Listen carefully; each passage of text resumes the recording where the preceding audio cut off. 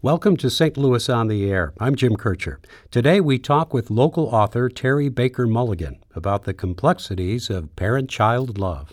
Her latest book is These Boys Are Killing Me, Travels and Travails with Boys Who Take Risks. It explores how to navigate all of this successfully and sometimes maybe not so successfully. The book is set for release this weekend on Mother's Day. Terry joins me now in the studio to talk about her book, about tough love, about the rewards of motherhood, and maybe some of the risks of parenthood as well. Welcome, Terry. Thank you. The book is about you and your sons, Brennan and Colin, takes place over a multi-year period, about 15 years ago. It's about travel. It's about independence. It's about your sons' travels as young adults, your travels as well. And we'll get into that, but when did this part of your life and the part of their lives start to form into an idea for a book? I got the idea for the book when I went over their emails. I put them away. There's so much stuff on my desktop. And then I actually found the pile of them that I'd printed and kept. And as I read them, this is probably 3.5 years ago now, the world had changed so much since they did these trips. And the more I read them and started working on the book, particularly in the Middle East, when Brennan describes how beautiful Aleppo was, they have changed quite a bit too, particularly Colin, from the wild and woolly boys they were. How old were they when they were doing this traveling? 26 and 25. Yeah, and their travels, again, you mentioned the Middle East. We're not talking, they went to some of the usual tourist spots, but they were backpacking for the most part, hitchhiking, buying a motorbike, making friends, meeting real people in real homes in Africa, Asia, the Middle East. This is pretty exciting stuff, but as a parent so far away, you've got to worry quite a bit. Yes, cell phones weren't very ubiquitous yet. They were very expensive, so I couldn't keep in touch with them as I do now. But one of the things that I also realized when I picked these emails up, was how lucky I was that these two young men, grown men, kept me informed of what they were doing because they knew I was worrying and wanted to ease my worries.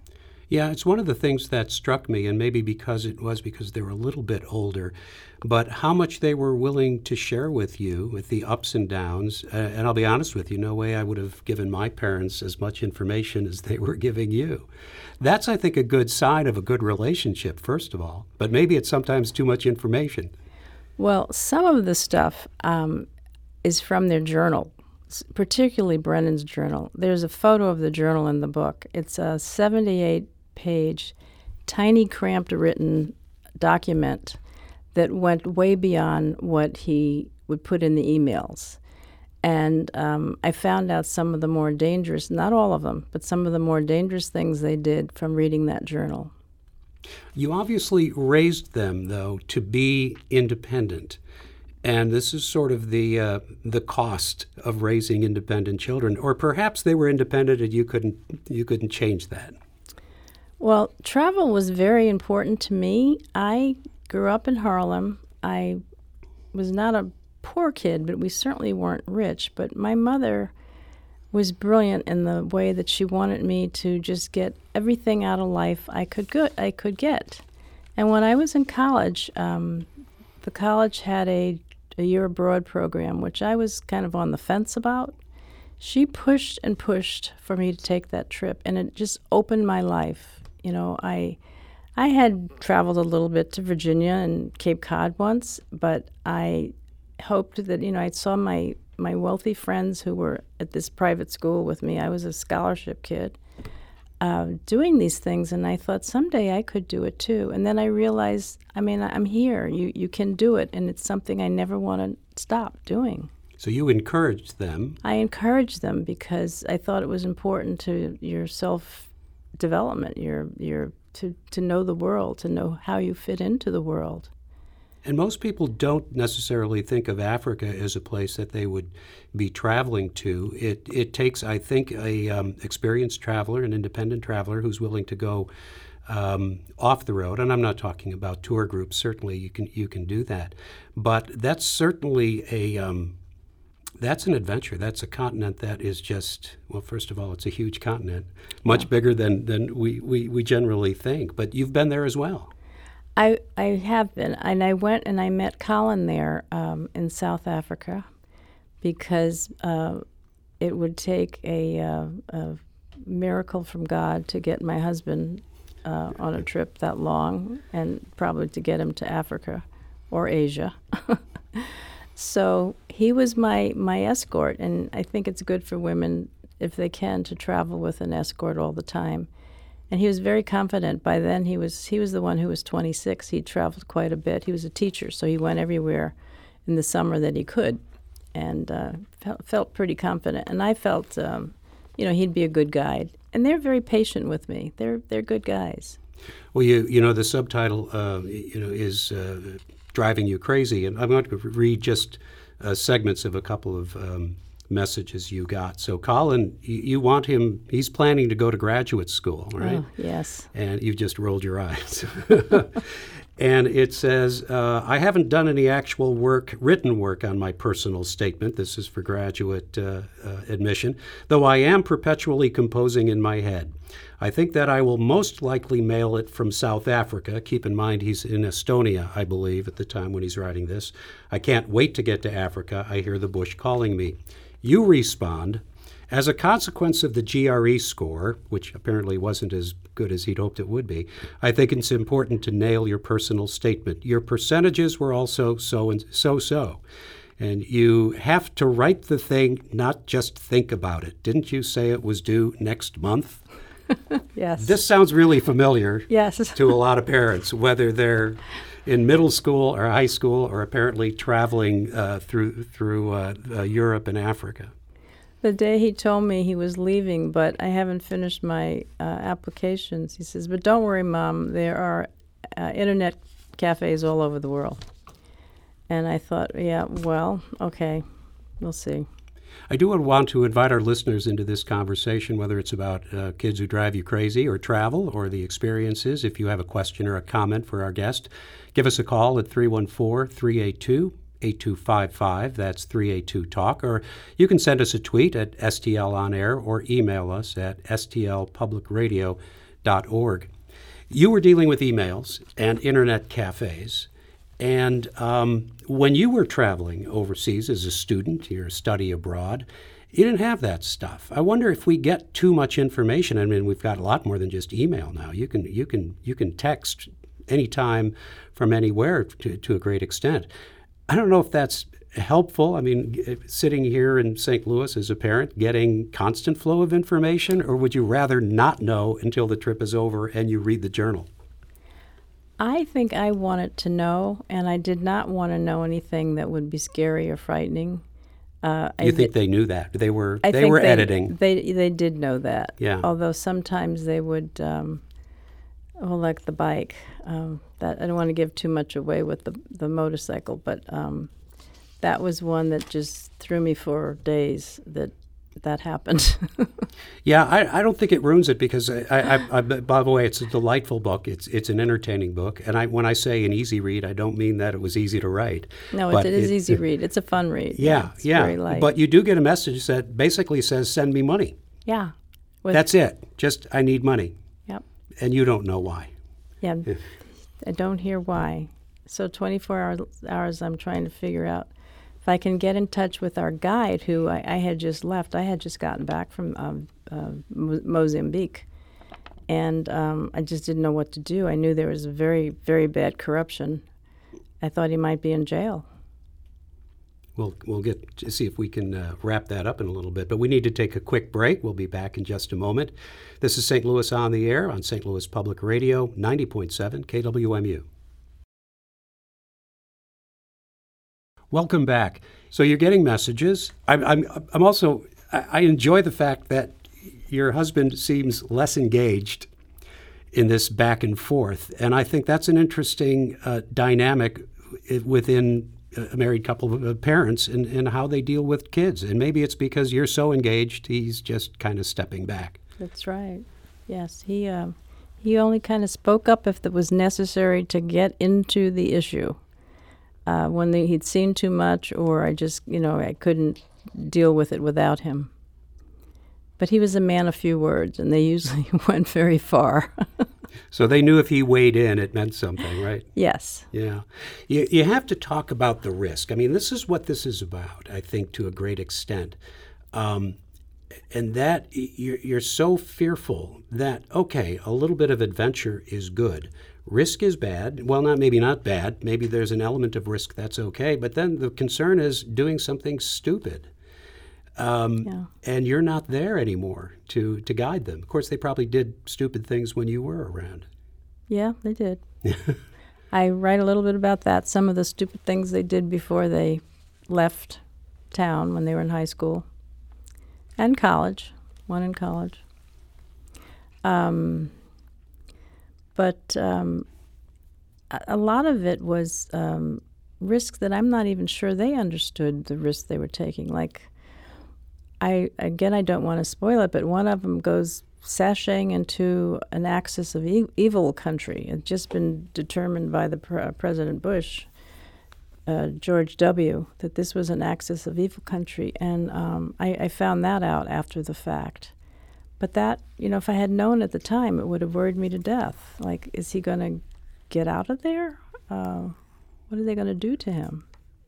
Yeah, it's something probably that I wouldn't have done, and I would have tried to talk somebody out of doing if I was there. But you weren't there, so he went ahead and did it. Yeah. And again, I won't spoil it. There's quite a bit of adventure. I do want to take a call. It's about travel, and it's from Karen in the Central West End. Karen. Hi. I just wanted to let you know that I can truly relate with what you're saying about your children and especially your son.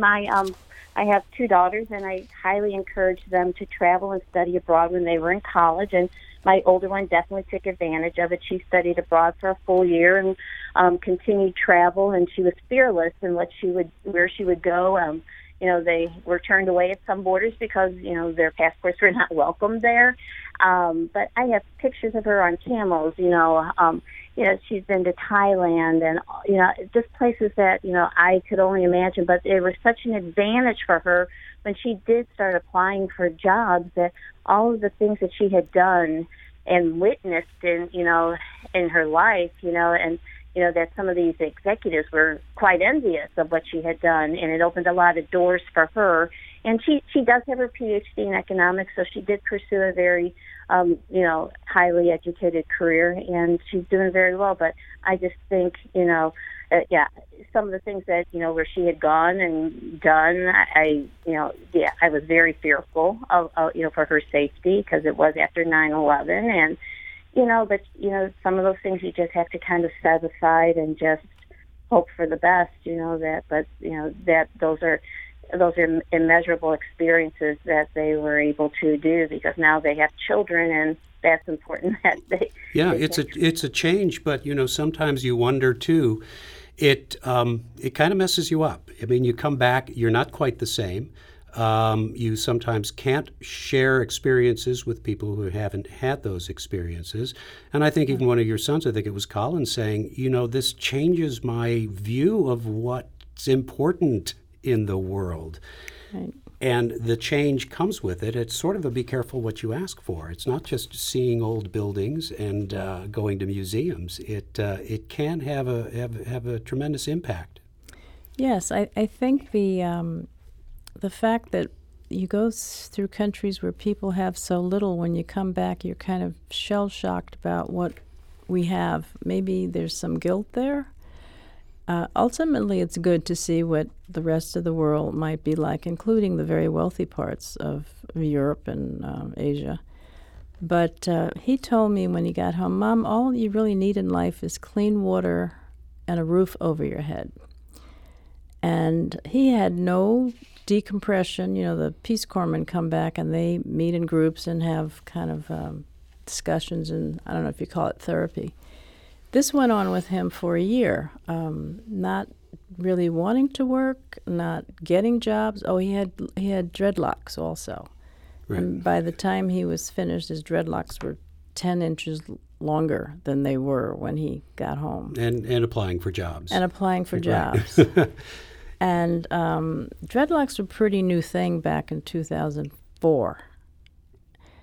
So I mean, people were just looking at this kid, from an angle that was not the complete picture. Yeah.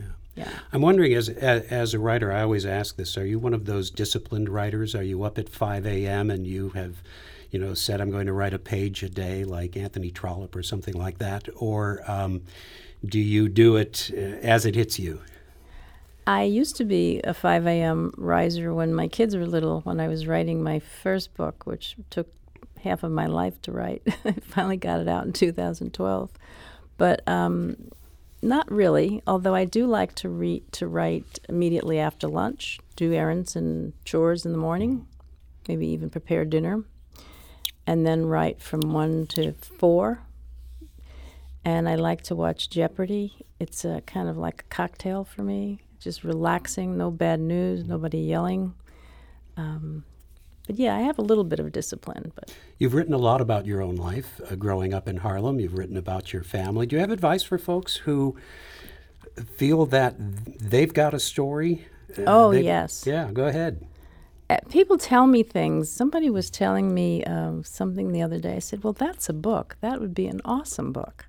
I think people do have stories, and I think that's happening now. There's so many community colleges and community groups that are starting writing groups that people are getting involved in and putting it down. It might be just for their family, which is very, I think, important because my kids didn't know half of what I wrote about until I wrote my book. And it's a very satisfying thing to do. It's really it's good for the soul. Yeah, and I think when you want to write, you should write for the purpose of writing, not for the purpose of becoming famous or having a bestseller. If you're going to write, you just have to write. Yes. Don't think about getting rich. Just think about having a good time. But writing the best book you can write, you have to be sure to do that. Don't rush it. And I think it's deceptive. As I said, it's a fun book to read. It's an easy book to read. But I always said if it's easy to read or easy to watch or whatever, it was probably hard to do. Was this a struggle to get it right? There was a lot of work in it. I had to pare down the emails. Had pick the good ones. Decided to try and leave a lot of white space because it's in emails. That's kind of fun. You won't be, just words coming at you a mile a minute. You'll have a breather, and that helps enjoy the book. Well, great. I hope there's more books you've got for us. I really appreciate it. And again, I truly enjoyed it. It was a fun book to read, being both a parent and probably a risk-taking kid as well. I think it applies for all of those factors. I want to thank you, Terry Baker Mulligan. She's the author of These Boys Are Killing Me. We appreciate you joining us today and wish you a happy Mother's Day this weekend. This is St. Louis on the Air on St. Louis Public Radio, 90.7 KWMU.